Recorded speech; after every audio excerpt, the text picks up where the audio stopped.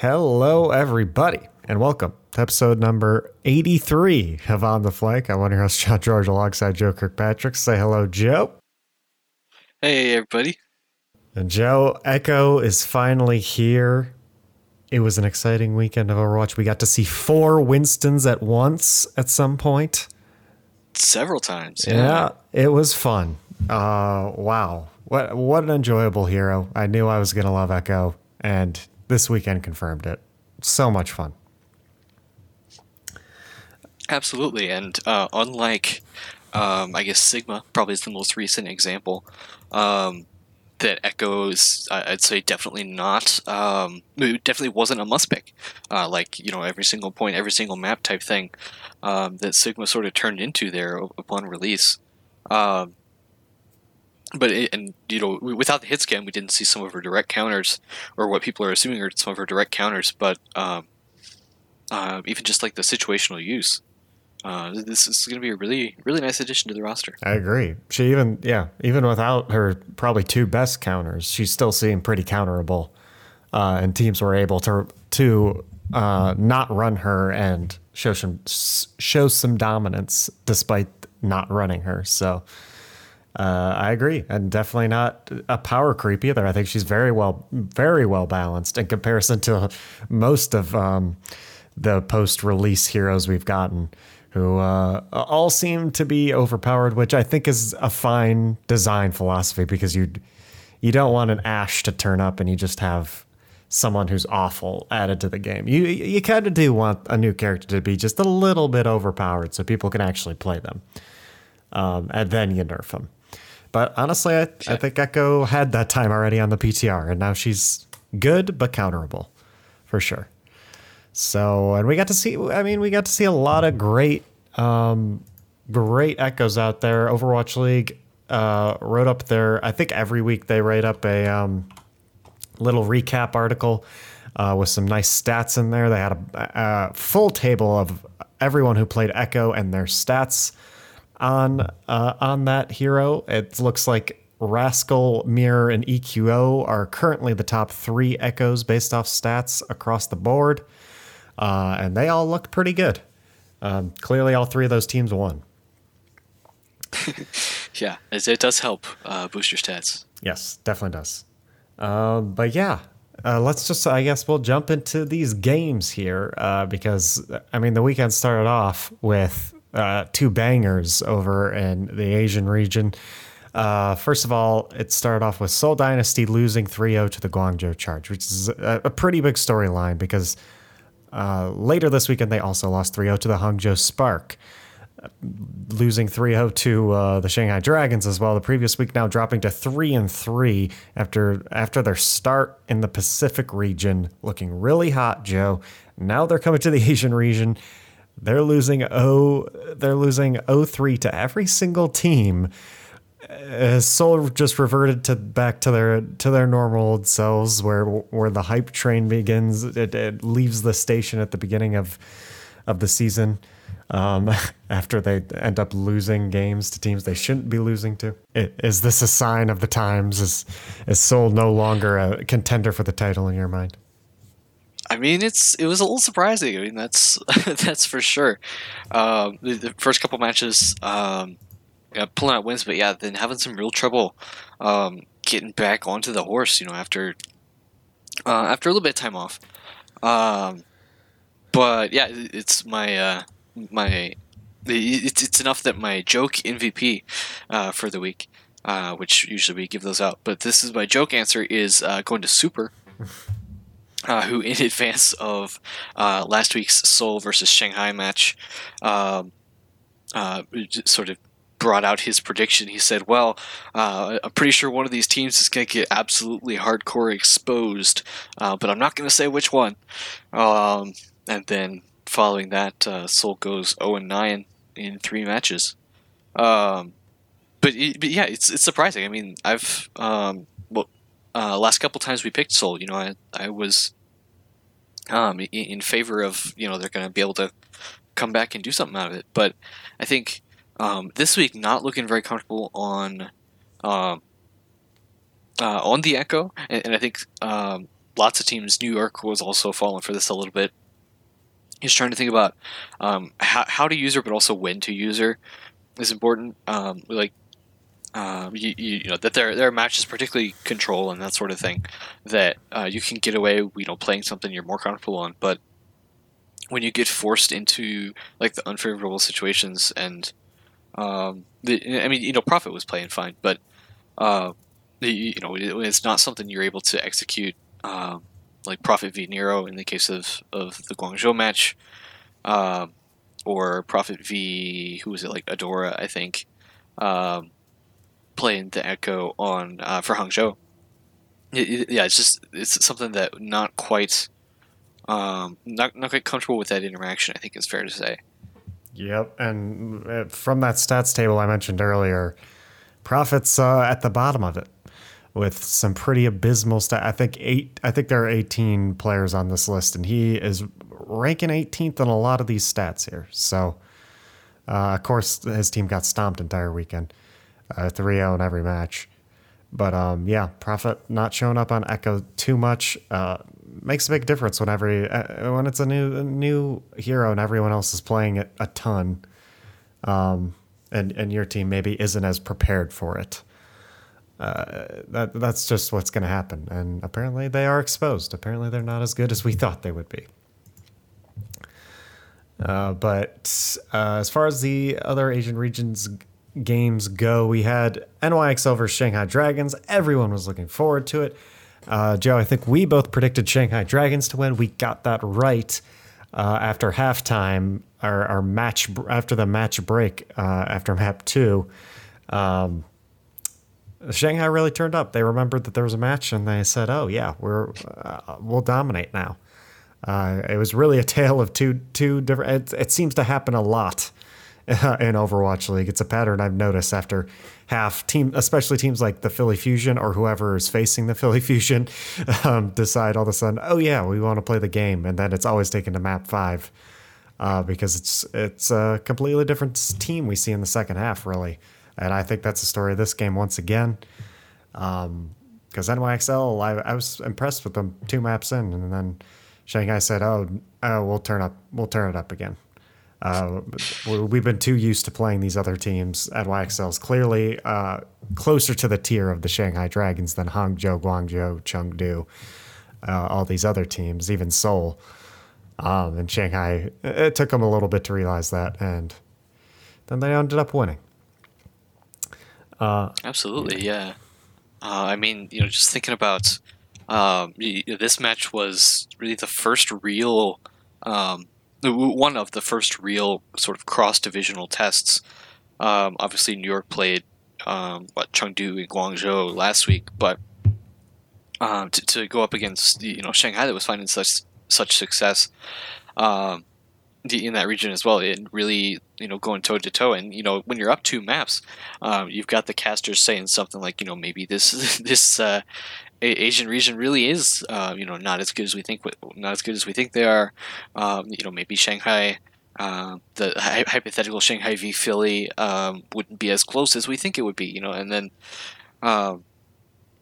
Shanghai comes back with the reverse sweep, and you're thinking about it a little differently. I mean, we're still probably never going to see that match until, way far into the future. But yeah, the Shanghai obviously absolutely have the. Well, I guess it's not even so much that Shanghai had the potential to, stay in the top of the Asian region, but more like that New York, we know now, aren't gonna 100% dominate it, which was also a question, going into this match. Yeah, I think for the first time we'll see if in the standings this was a region, we would see New York not dominating their conference of sorts. I mean, New York has in the past 2 seasons sort of just been coasting on the top of that Atlantic, and it's looking like they have some big competition. I mean, they were going to have some big competition in Philly when they were in the Atlantic this year too. So, not the year for New York to just coast in their divisions. It looks like. Because I think a lot of people would argue if New York was in the Pacific the past 2 seasons, they wouldn't have as good of records as they did. Not so much season 1, but more of last year. Like if New York had to face Shock more often, or they were constantly going up against the Titans, then their record wouldn't have been as good. Especially last year's. I think this year's Atlantic is much, much improved, especially Philadelphia. Just having the fusion there makes it way harder for New York. But New York's not going to play Philly for a while. Neither is Shanghai. We're either whoever wins the May tournament, either Philly or Shock, which is probably everyone's projected finals right now for North America side of things. Everyone's going to be like looking forward to that eventual Shanghai versus Shock or Philly, whoever ends up being better. So absolutely, yeah, it'll be exciting. What else we got? Dallas Fuel 3-0'd Washington Justice, which continues to show us the Dallas Fuel they might be pretty good this year. Yeah, well, and Washington now sitting at a 14 map loss streak, which is currently tied for fourth longest ever. Oh wow! Map loss streak, and it's the longest active one, with Seoul back there at 9 maps. We just talked about them, but yeah, Washington not looking super good super recently. Yeah, it's been a weird year for Washington, especially after 222 came in, and Washington sort of, and Corey specifically, they were kind of this team that put fear into people's eyes, and they're like, oh, when these players can actually play DPS like Corey, they're good. But this year, so people had higher expectations for this team because of that going into this year, but that does not pan out at all. I don't know if it's because they still don't have Lulsish, Elivo and Lulsish still not together. I think there have been rumors that they might just have him since you have some players playing on teams from different regions with high ping now. They might just have Lulsish join the starting lineup with high ping. I've heard those rumors, so that could possibly be happening. Yeah, that'd be interesting. But yeah, that Elivo Lulsish duo might be a huge part of why Washington maybe doesn't have as much success as they would want so far this season. Because I guarantee if Lulsish was able, it would be him instead of Roar. Because they're a duo; they go together. They're like Big Goose and Shaz, kind of. You gotta keep them together. And also Scandinavian, aren't they? Yes, that is true. So there you go. Wow. Then you had the big game of the week, because it was the one game that me and Joe picked opposite of, and the LA Valiant came through for me, which means me and Joe are now tied in our picks. Exciting. We are tied, right? I hope. We are, yes, yeah. Thank God. LA Valiant came in and did a huge reverse sweep on the Atlanta Reign. I mean, the first two maps were super close as well, so it wasn't like they were ever getting crushed or anything. It was a very close game overall. But my question for you, Joe, is what this says about the Pacific and Atlantic conferences, I guess, that we didn't really get to see play each other until this weekish and last week a little bit. Because Atlanta's they're sitting at 4-4. They're supposed to be one of the top 3 or 4 teams in the Atlantic. I'd say 4 at this point. And LA Valiant, they're 3-6. They're one of the worst in the Pacific. They end up coming up beating Atlanta. Are you looking more in favor of like, oh yeah, the people are right, Pacific is better than Atlantic this year?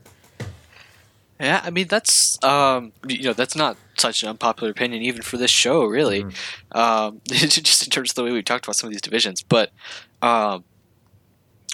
super close match. First reverse sweep for the LA Valiant in franchise history, which is ironic because they had that whole. Or I think it's the first, because they had that whole St. Jude fundraising donation thing last season, and one of the donation criteria was to get a reverse sweep, and then they never did all season. But they got one now. But yeah, it's a super close match, super exciting to watch. When you can, even more Ashe too, which I thought was super interesting. When you have the kind of DPS flexibility to do that, like when you can, that Ashe Echo was the super common DPS composition, not only in this match but through the whole week. But yeah, in terms of like bigger, sort of implications, like I said, it's not super surprising. I don't think we disagree that probably that original Pacific Division teams or the Pacific Conference teams were probably in general stronger than Atlantic. I think this sort of cross conference match absolutely proves that. I haven't sat down and done a Pacific Conference like team power rankings yet, but I mean LA Valiant isn't the worst team in the Pacific, I don't think. Just saying that off the cuff without thinking about it. But yeah, that it's not super surprising. I think certainly Atlantic could hold their own against better teams, and LA Valiant could lose to worse teams. I think it's fair to say. But yeah, really nice match. I think this was your rewatch match, right? Yeah, this is my match rewatch. I really enjoyed it. And I enjoyed it even more because I really wanted the Valiant to pull off this win for me. And they did it. And now me and Joe are tied up. That's all I wanted. So thank you, LA Valiant. Yeah, it's hard to guess who the worst in Pacific is either. Valiant, if you just look at the standings, Valiant is towards the bottom. But Chengdu is below them. And if they faced each other, I honestly could see Valiant beating Chengdu. I'm not too impressed by Chengdu this year. I think Hero Bulls hurt them because they have a very specific style that gets banned out like every other week, it seems like. Yeah, as far as Chengdu goes, not too impressed with them so far this year. Same with Hangzhou and Guangzhou, though. I know they probably could beat some of these teams, and they have to face Shanghai every once in a while. And get absolutely crushed by them. But the fact that they just get 3-0'd by Shanghai every time it's not a good look for any of these other Chinese teams here.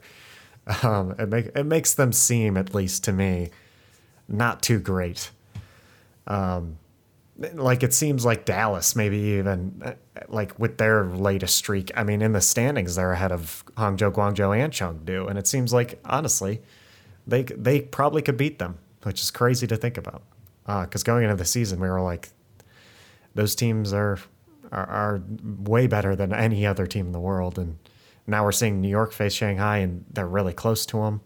So it feels, and now we'll see London versus those teams, and we'll see how London does. If London does super well, then it's like, oh, okay, this region clearly isn't as good as we thought it was. But we'll see how London does. What else we got? Shock beat Houston 3-0. No surprises there. Rascal was nutty on Echo. Just like we expected. I mean, the casters talking, Rascal, Dante, people like that. That's just when you have the deep hero pool already, it's all the more exciting to literally be able to, but to swap a lot more often. Figuratively, I guess it's better. Mm-hmm. Yeah, definitely. I don't think everyone expected Rascal. I mean, Rascal, he's in discussion for one of the most flexible and best DPS in the league, for sure, in my opinion. He's amazing. And he definitely has some of the best Echo stats this past weekend, at least. As well as just the eye test. Just watching the game, you're like, yep, that guy's probably one of the best Echoes. Yeah, Shock's good. What else we got? NYXL beat Chengdu 3-1. What else? Oh yeah, Philly versus Paris once again taken to 5 maps. Although after the first 2 maps, I thought this was gonna be the one that didn't go to 5 maps. So Paris said, "No, we're taking it to 5 maps again," which is even more impressive this time, in my opinion.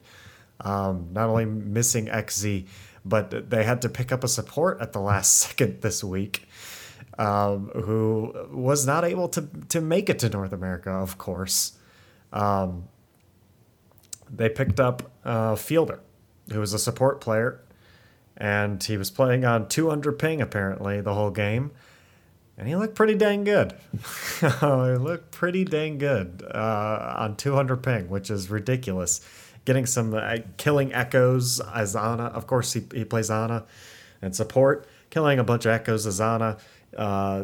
Just doing some crazy things. Landing sleep darts. Landing sleep darts. Sleep dart is one of the hardest skill shots in the game. And on 200 ping, that's going to become even harder.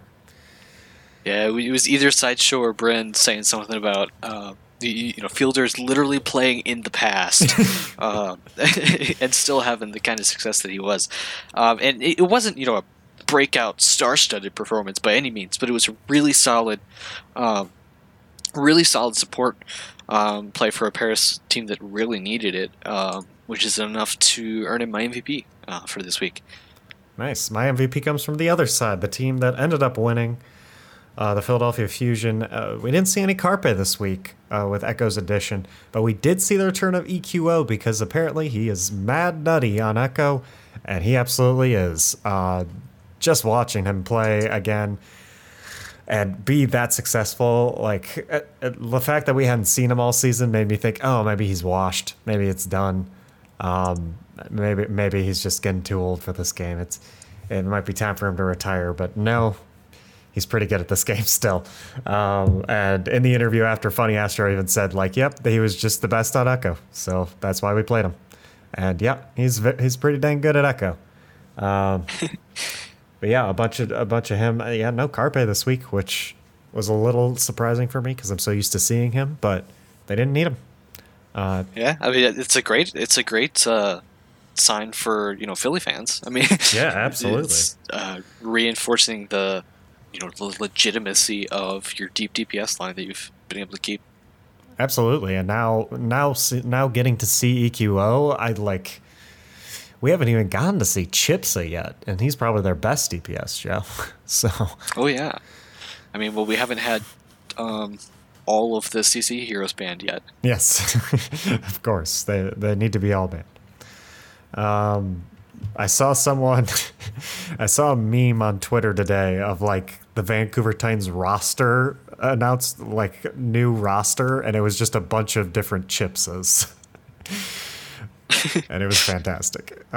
Just like with the Titan player's hair or something. It was just a bunch of his different. It was different types of Chipsas, and then one was just a barrel of grease. So pretty good name. But yeah, Philly pulling out the win again. They continue to look super strong and 10-1 on top of the standings alongside Shanghai Dragons, looking pretty scary up there. If they can win that May tournament too, add 3 wins to that record, look very nice. Feels like these teams up here are gonna just clinch playoffs already or something. But yeah, go ahead. I guess part of that depends a lot on how many matches they expect. They expect to have left in the season, since we're only getting them in groups of 3 weeks or whatever. But yeah, I mean, eventually that's gonna be a conversation we're gonna have to start having. Yeah. For too long. Yeah, once they figure it out, we can figure it out too. I'm sure they still don't know, but I imagine they're still going for 28 games, hopefully. And I would hope they have that just same number in mind. But it might be hard. Next was Florida Mayhem versus Boston Uprising, 3-0 again, but Boston did put up a little bit more of a fight this time, so that was nice to see. I think whether you hate Boston or not, I think everyone was a little sad to watch that performance last week. So it's true. At least they put in some effort. Color X looked pretty good on the Echo though, so nice to see him on a hero other than May. Yeah, and even finishing Hollywood, finishing Hanamura, that's the way to do it. Yeah. Then we finished off the week with a match Gladiators fans like myself were looking forward to all year, because a bunch of old we had Mr. Surefour make his return to face the Gladiators, of course. Surefour on the Toronto Defiant now. And I think Big Goose was the one who got a kill on him. Old teammates, of course, at some point. Big Goose got a kill on him.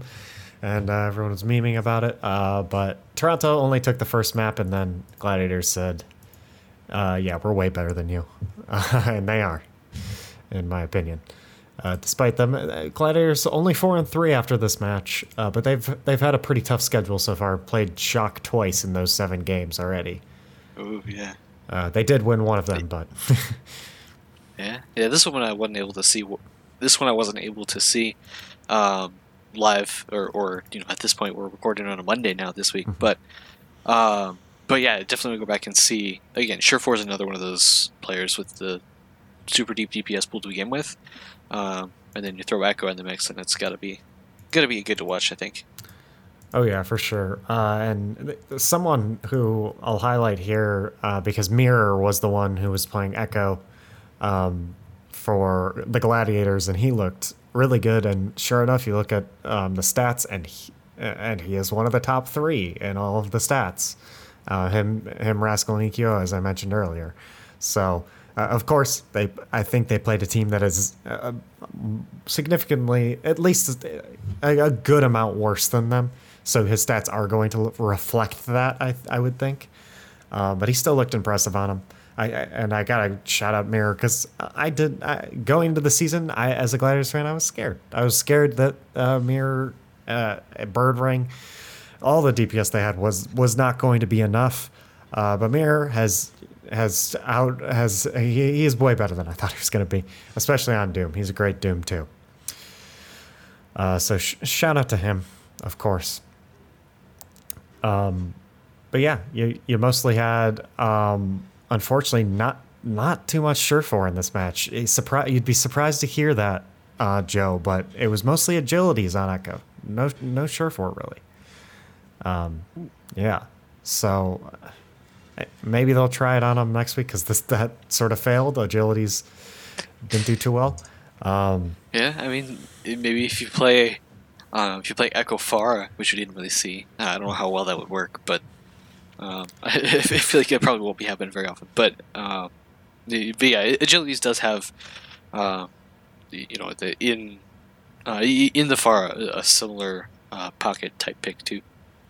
Yeah, exciting though. Very exciting week overall. Just seeing who was going to be on Echo was fun, and seeing who was good, who wasn't. I'm excited to see her back next week as well, because she didn't get banned. So, very nice. All right. Anything else to say about this week? I think we covered every single game this week, actually. I just went through the list. Yeah. Talking about Boston, it's telling when I believe it was the Guangzhou Seoul match at the very beginning of the week. It's telling about both teams' performance when one of the casters' comments was, you know what? I don't think anybody would blink an eye if you swapped out that text Seoul Dynasty at the top of the screen for Boston Uprising. I don't know if you heard him say that or not, but yeah, that was Seoul not looking good. But as a Boston person, you hate to see that too. Yeah, you definitely do. You don't like to see that. All right. News. Right. Joe has a news segment because it happens to us so often. It's called Right After Repress Stopped, or Right After Repress Stop, because once we stopped recording last week, we got a lot of news from the Vancouver Titans, which immediately made our show dated, because we just talked the whole time about how we had no clue what was happening with the Titans and how silent they were being about everything. But immediately they wanted our podcast to sort of be wrong there, because they tweeted out that Janu and their head coach Pagion they're both leaving right away. So not good. And McGravy, of course, replied to one of the tweets saying, "You're going to slow bleed your fans to death. Just rip the Band-Aid off." Which and then they didn't. They did not rip the Band-Aid off, because I'm pretty sure it's like a well-known fact at this point that the entire team is disbanded. Because he had Ryu Jae Hong posting on Instagram a picture of himself with the caption "Leaving LOL," which is hilarious to me. You just have a bunch of rumors at this point about them picking up entire contenders, teams like Gen G, some North American teams. Like, it's clear that they are retaining nobody, Joe, but they are not letting us know that. Which is crazy. This came out again. This was like Thursday evening Eastern that this news about Janu and Pajian came out. But yes, since then we still heard nothing. They play this weekend, so I mean we're gonna have to hear something between now and then, and maybe it'll make an appearance on next week's right after we pressed stop. Because I don't know why we didn't make this like an actual thing sooner. Because invariably there will be some big crucial piece of news that comes out after we're done recording, and then what do you do? Yeah, I mean, I fully expect Vancouver to announce the rest of their roster dropping right after we end this podcast, honestly. So don't be surprised if that happened. We don't know of it, me and Joe, of right now, but whoever's listening might know of it already because I have a feeling it's going to happen at any time now. I mean, it's just it's clear as day to everyone. Like, they're retaining no one, which at this point we've already talked about how crazy that fact is, but it's kind of exciting at the same time to like the dropping of Janu was like, okay, but he's looking for a team now. Like, and Ryu Jae Hong even said like he's not retiring. He's going to play Overwatch still. So it's exciting to see where these people could end up now, because I know there are tons of teams that need players, especially with retirements happening and all this and then visa problems. So it'll be exciting to see where they go, because they still have some very good players on their team who deserve to be on a roster. Janu, one of the best off tanks in the league. So he's absolutely. I mean, he was an MVP candidate last year, wasn't he? Yeah, he was. Yeah. Nuts. So he definitely deserves a place to be. There are a lot of good off tanks in the league, but tons of teams could use them. The Lone Star Showdown, did that happen? Isn't that happening like now, basically, or while we were? Yeah. It's like, I think. I guess I don't remember if it's 3 days in a row or 3 weeks in a row or something. But today was the first day of the Lone Star Showdown, which I guess they have on like local TV in Texas and also online between the Dallas Fuel and Houston Outlaws. Yeah, I saw them tweeting about it today at some point. It's 3 weeks in a row, today and next 2 Mondays. Okay, yeah, I saw them tweeting about it today. They're basically just doing some fun shit. They had, I can't remember who was 1v1ing each other. I think it was Dante versus Decay were 1v1ing each other. In a Tracer duel, they sent me an email because I guess I'm on the Dallas Fuel list. Oh. So they sent me an email about it. So yes, it was Dante versus Decay in a Tracer duel, and Muma versus Gamsu on the Reinhardt duel. 1v1 Blase versus Doha on the Doomfist. Repel v Crimzo on Zenyatta. And Linkser versus Zachary on McCree. I guess that was all of what happened today. Yeah. And so they'll do the similar thing next week, and then on the 18th of May, is when they'll do a best of 7, like actual series. Nice. Yeah, fun little thing. I like seeing stuff like that, and it's cool that this one's like not only a piece of content that's on Twitch or YouTube or something like that. It's gonna be on local TV. That's pretty cool. But yeah, that's fun. Exciting. A little thing, little battle, extra battle of Texas, I guess, if you will. Absolutely. Okay, next we have Kellex retiring. Kellex, of course, Toronto Defiant support. Ended up retiring there. He's been in Overwatch for a while now, of course. He even mentions it in his little retirement message, his little retirement PNG he posted on Twitter. Yeah, he's heading out. They ended up picking up getting Cruz from Paris to replace him already over in Toronto. So possibly it's been in the works for a little bit. But yeah, Kellex gone as well. after the Sinatra leaving happened. Lots of leavings. And then we already talked about it, but then Paris bringing in Fielder to take Cruz's spot. So yeah, sort of all happened in concert over the weekend, or I guess a little bit before the weekend. Yep, because Paris make all those changes. Paris literally just didn't have a support to play, so they were like, okay, gotta pick up someone real quick. Except for Gray, who apparently is chopped liver. Yep.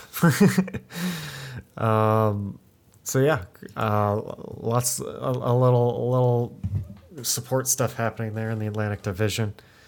Of course, we got some hero pool changes. Was this on Friday that they made this forum post? I believe so. Yeah. Yes, I think so.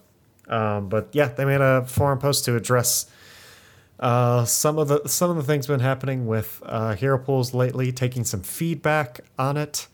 And hero pools are going to be an exclusive Overwatch League and then Master and above thing. So if you play competitive and you are below Masters, there will be no more hero pools for you, which I think makes complete sense because where I play, down in gold, it doesn't affect anything. Yeah, it's one of those things that I didn't see lots of people.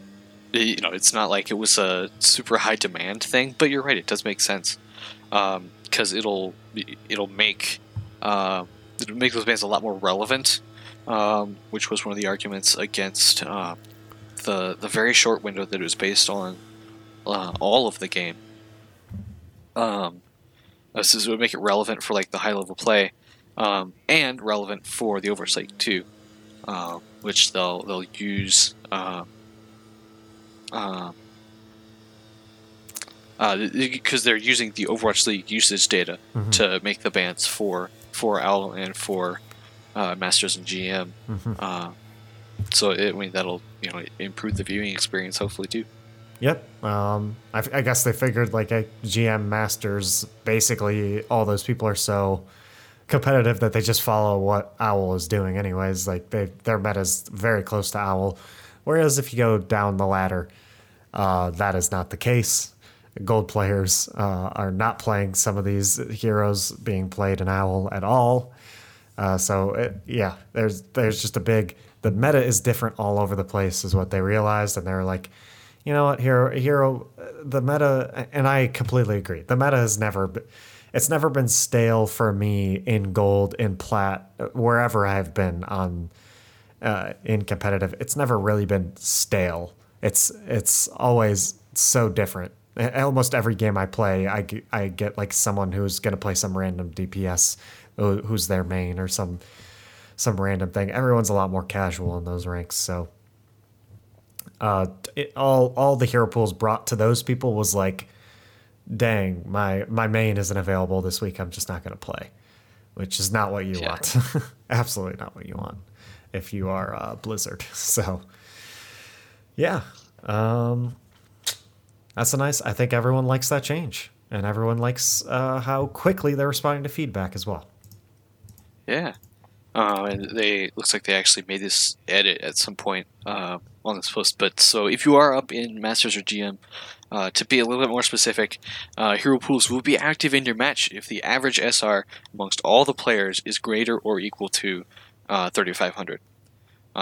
So if you're just below that mark, but the average SR is a little bit higher, you could be 3,450 or 3,495, and still have hero pools effective in your game, technically. So if you're high diamond, you still could have it affect your game. Yep. All right. Well, that's nice to know. And then, speaking of some transparency, we got a long message from John Spector a couple days ago. If you don't know who he is, he's the vice president of Overwatch Esports. Basically, just coming out and telling everyone, like, just addressing everyone's worries. Everyone is clearly in a panic lately with Valorant coming out, with Sinatra retiring, with viewership being so low, that John Spector came out and he's like, it makes sense. He had to come out and he had to give everyone a message and tell everyone what their plans are going forward, to try to make things better. Because things aren't going so well for Overwatch League lately. If you look at the viewership, especially, it's down big, absolutely big, and people just aren't seeming to care despite COVID, and despite the fact that everyone is that all other esports are gaining in viewership because of that. So yeah, if you want to read the post, it's on Reddit. We won't go into full detail here, but he basically just goes over things like the May tournament and saying like they want to do the same thing for June and July. They still plan to have the playoffs and grand finals in person, and not online, hopefully. Talking about viewership rewards. Of course, everyone talks about drops and everyone talks about getting tokens from watching. And it looks like they're still working on that. And he said there will be some form of viewership incentives for fans very soon. So we don't know if that's exactly tokens. We don't know what that exactly is. But he said that is coming very soon. Speaking of YouTube, just in general, saying that they still want to work with YouTube to get them to push their content to people more. And yeah, he went over player retirements a little bit. And how disappointing it is to see Sinatraa leave, and all that. And we still do have his MVP skin coming. Yes. He explicitly says that. Yep, his MVP skin is still coming. Talked about tier 2 very briefly. And they're discussing changes to the model. It was one of the shorter parts of his whole thing, but I think it deserves a little bit more time, in my opinion, because might be one of the most worrying parts, as we spoke about last week, Joe. We need a player to replace Sinatraa, and without a tier 2 path to pro, there is going to be no one to replace Sinatraa. Yeah, that particular part of his write-up didn't do much for me. I agree. He says, we've heard a lot of feedback, but that's about it. So... Yeah, it was his shortest part. If you don't count hero pools, the hero pools part is just a link to the post that we just talked about previously. So he didn't need it to be long. The shortest part was the tier 2 and path to pro, which is, I think, one of everyone's top concerns right now. They know viewership's in the gutter. People know like it'll probably go back up once we get some viewership rewards and stuff like that. But yeah, I think a lot of people are worried about Path to Pro and Tier 2. And it's mainly because he didn't have a solution that he could talk about quite yet, probably. And he just wanted to acknowledge it. But everyone's like, find a solution already. Like, this has been a problem for years. We need it fixed. But still, props to him for some transparency. I'll give him that. And just reaching out and like letting everyone know, like, hey, we're not oblivious. We know things aren't going well. Yeah. Which it's valuable to say that. Yeah, I'd say so, because that means they know and they're going to try to at least try to make things better, even if they can't succeed. Which I think everyone's rooting for him. I don't think anyone is, besides like Monty or someone, is actively rooting for Overwatch to die. It's because he's just missing it. Yeah, he just misses it too much. But let's move on to week 14, Joe. They are playing on a new patch, 1.47 this week. And I do not remember what that was. It includes the Roadhog. It's the CC patch. So Roadhog Roadhog knockback was increased, but a bunch of CC was nerfed. Lots of more main nerfs to her Blizzard, stuff like that. Sleep Dart, Flashbang, Earth Shatter, and Accretion. All the CC those CCs were nerfed, and most of them were in duration. They were duration nerfs. Yeah, like the stun duration themselves. Yeah, all of them were stun duration nerfs. So they're all just going to be less time of stun. So This might be the week we see Chips at Joe. CC nerfs. I mean, I don't know. I mean, Brig is out, so that's something. Reinhardt is also out. I feel like doing a little bit of theory crafting, that makes me think we're probably going to see potentially more dive, if anything. And I know Brig is often played a lot with a super mobile dive comp because of her repair packs. But we could see, potentially, throw a Mercy in with a Lucio, that kind of thing. But all that to say that, sure, maybe, that's probably a boost to Doomfist if we if we start having some dive compositions. I mean, there are more dive heroes than ever now. But that's sort of the price you pay, I guess, for having Echo. I don't know. That's a sort of weird way to think about it, but yeah, no, I mean, it's hard to say. I doubt they'll. I think Chipsa is being stored in the Fusion House right now behind a sheet that says "in case of emergency, break glass," and they haven't really needed to yet. So yeah, they really haven't. Oh yeah, there's also a new map pool, which is nice. Yeah, which they haven't announced yet. This was just me extrapolating. Because they said it like offhand in an article a couple weeks ago, maybe even, that there was going to be a new map pool for week 14. So literally, I just went through. It's probably going to be the return of Anubis on Assault. I have a feeling they're probably going to take out Horizon, even though it would be due to come back in because of the changes we know they're going to make to it. Mm-hmm. Same thing for... actually, that was it. Yeah, but Paris will be rotated out naturally. Blizzard World and Kings Row are probably both coming back, along with either Hollywood or Nimbani. Junkertown and Havana are also probably coming back, and will keep either Route 66 or Rialto from the current map pool. Cool. Very cool. I mean, that's about the only reaction. Yeah, it's like, okay, yeah, I'll take it. I mean, at least Paris is gone, and hopefully Horizon doesn't come back. But not a fan of Blizzard. Not a big fan of Blizzard. I'm a fan of the Blizzard World theme and aesthetic, but not a big fan of that map, I guess.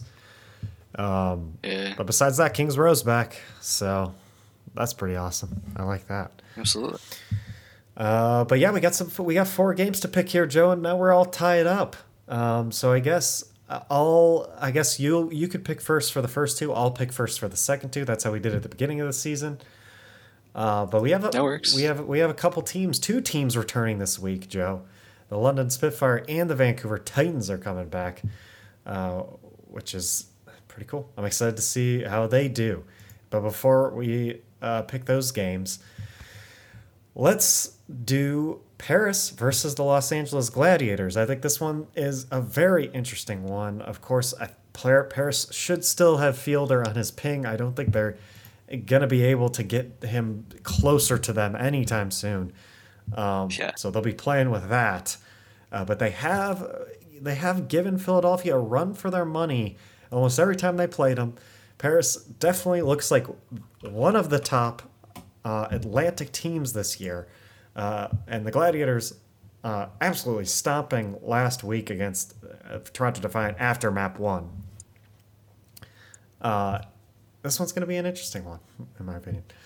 I think these are both 2 teams that are trying their hardest to be one of the best teams in their respective conferences, and now they're going to face off against each other. Joe, who's going to win this one? Yeah, so I think my pick, I am giving this one, hopefully giving this one to Gladiators. I'm going here. I think, we've talked about, that I think the Pacific Division is probably a little bit stronger just in general than Atlantic. But even specifically in this matchup, I mean, yes, this is a Paris that took Philly to 5 maps, but this is also a Paris that lost to Florida 3-0 only 2 weeks ago. And that's not exactly something you look for you're inspired uh, by this team when you go up against the Gladiators, who are relatively consistent, I would say, as a team.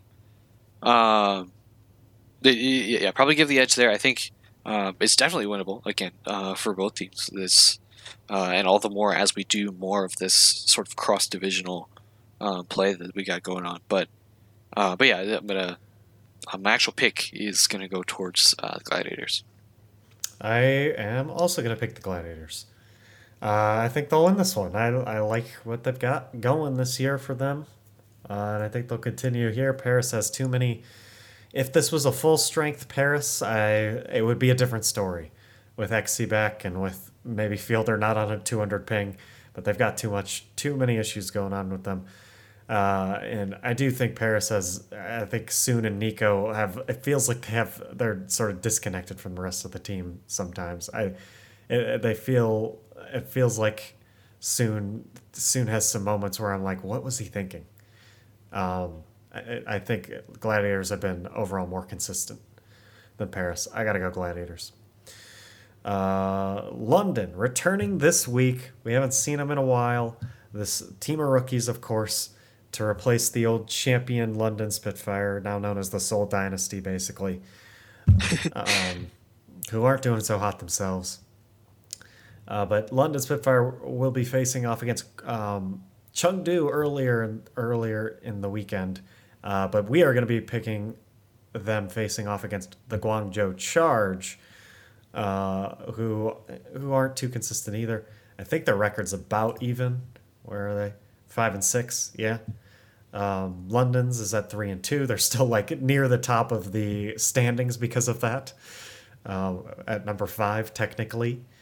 But yeah, the last time we saw London, Joe, they were looking really good actually, and starting, in my opinion, to become a team that was like, okay, they could possibly threaten some of these top teams. And they're finally returning. Do you think they'll be a little shaky because they haven't played in a while, or do you think they can pull this one off against Guangzhou? I mean, I think that's definitely possible. I mean, we have it's a super young team too. I mean, which is what happens when you fire literally all of your players, or trade them, I guess. But yeah, it's just absolutely possible that they haven't taken this break well. It's worth thinking of. I think when I'm picking this match, I am going to go with Guangzhou. They are coming off a nice win against Seoul, which looked really good. And yes, London, they are 3-2, but all 3 of their wins so far have been in 5 maps, and they've been against Houston, Florida, and Washington.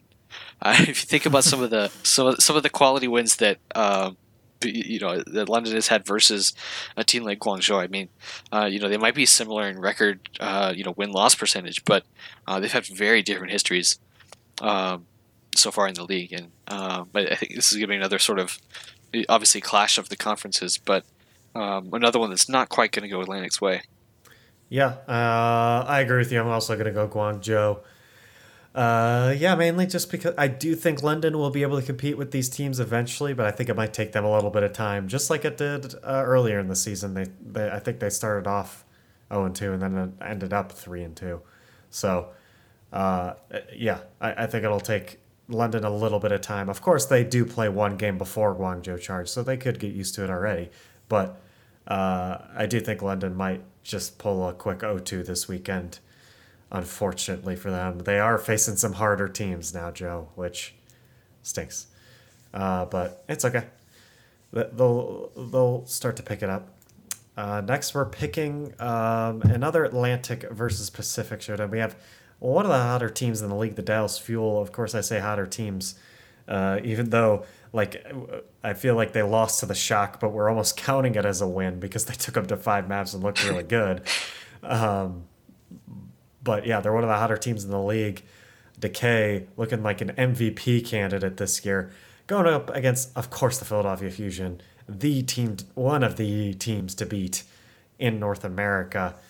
This one might be the game of the week, Joe. This is a really good one.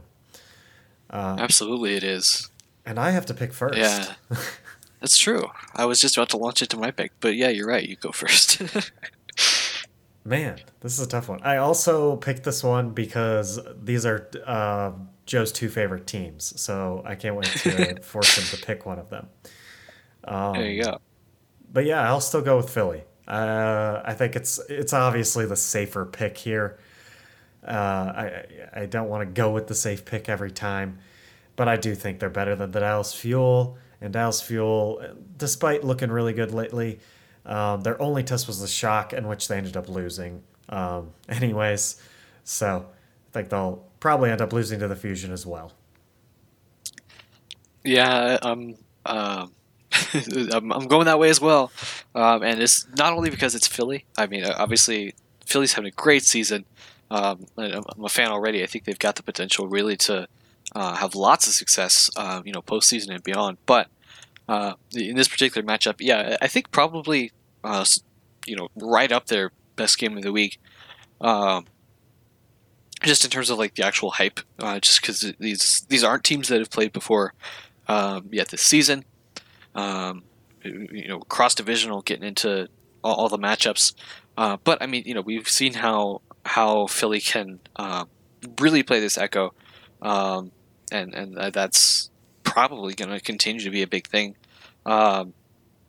this coming week, I assume. But yeah, not definitely not a team to be trifled with, and not a team that's going to go down easily. Absolutely. And then our last game is one of the games the Vancouver Titans will be playing this week, which is like when we originally chose these games. I think we expected our our show to be later in the week, where maybe we would actually know who the Vancouver Titans are. Yeah, this is a really hard one. But right now, we are recording this episode on Monday. If you're listening to it any other day of the week, and maybe you know who the Vancouver Titans are, we're recording this on Monday at 7:04 Eastern Time right now. And we both have no clue who the Vancouver Titans are fielding this weekend to face the Florida Mayhem. Florida Mayhem, of course, have been looking pretty good lately. Of course, they have faced the Uprising twice in a row, but I forget who the game before was. Paris, maybe, where they looked really good too.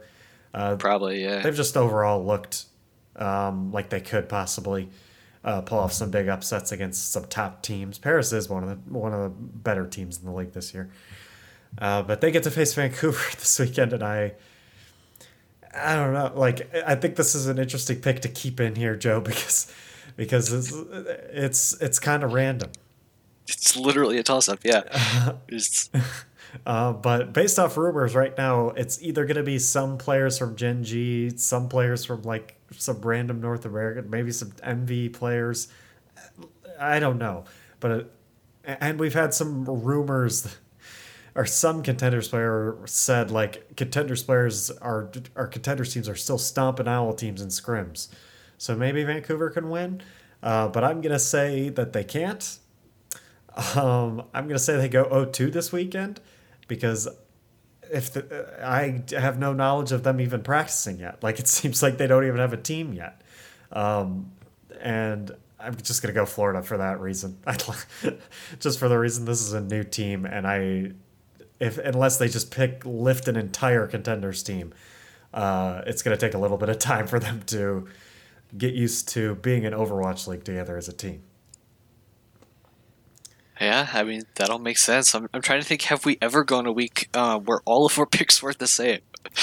I think we have. Yeah, I don't know. I mean, because, yeah, that's absolutely where I'm leaning, too, on this match. I mean, obviously the uncertainty doesn't help, but if Vancouver has literally dumped and picked up another roster, I mean, there's there's not much you can do about that when you're just thrown into this Overwatch League scenario. And I mean, yeah, I don't know. I mean, I really want to pick Florida. I'm trying to decide if I just change for the sake of changing. But yeah, I don't know what other match. I don't know what other match I would do that on. So I think maybe we're just going to be all four the same this week, which is lame. But yeah, I think once this news comes out about Florida, we're going to find out for sure really quickly. what the verdict is on that, or the news about Vancouver. I mean, sorry. We're gonna find out the verdict really quickly, but until that happens, you gotta assume Vancouver's gonna have a rough week. Yeah, I think even if they weren't wiping the whole team clean, I think the verdict might be Florida wins anyway, because it seems even if they still have the old players, they all clearly are not enjoying whatever's happening over there. I doubt they would want the organization to even earn a win. It seems like they don't. Seems like they don't really like it. Everyone removing their Vancouver from their bios and whatnot. Yeah, it just seems like they don't. They don't want to have anything to do with this team anymore. So either outcome, I think Florida wins this one. Yeah. Okay. Joe, in our tweet, if you want to point out that this last one's a real shot in the dark, I guess you can do that. Yeah, But I still think it's hilarious for us to predict it. absolutely. Okay, I think that's it for this week. Another good episode. I think so. Yeah, it's a super interesting one. Yeah, I can only assume that next week's edition of Right After We Press Stop will have a bunch of Vancouver news on it, but we are recording now and not then. So I can't wait. If you guys want to follow us on our social medias, my personal Twitter is at JWGeorgeIV. Joe's is at Kirkpatrick_Inc. That's INC. We have a show Twitter at On The Flank Show. You can keep up with our predictions there, see our records, see who's winning, look at our MVPs, stuff like that. You can email us on theflakeshow@gmail.com or tweet at us if you have any corrections, any questions, topics you'd like us to talk about. You're listening to this one way. If you want to listen to it in a different way, you can go to on-the-flank.pinecast.co, my personal YouTube channel. That's John George. Most likely going to find that via my Twitter, iTunes, Apple Podcasts, Spotify, and Google Play. Thank you guys for listening, and enjoy another week of Overwatch.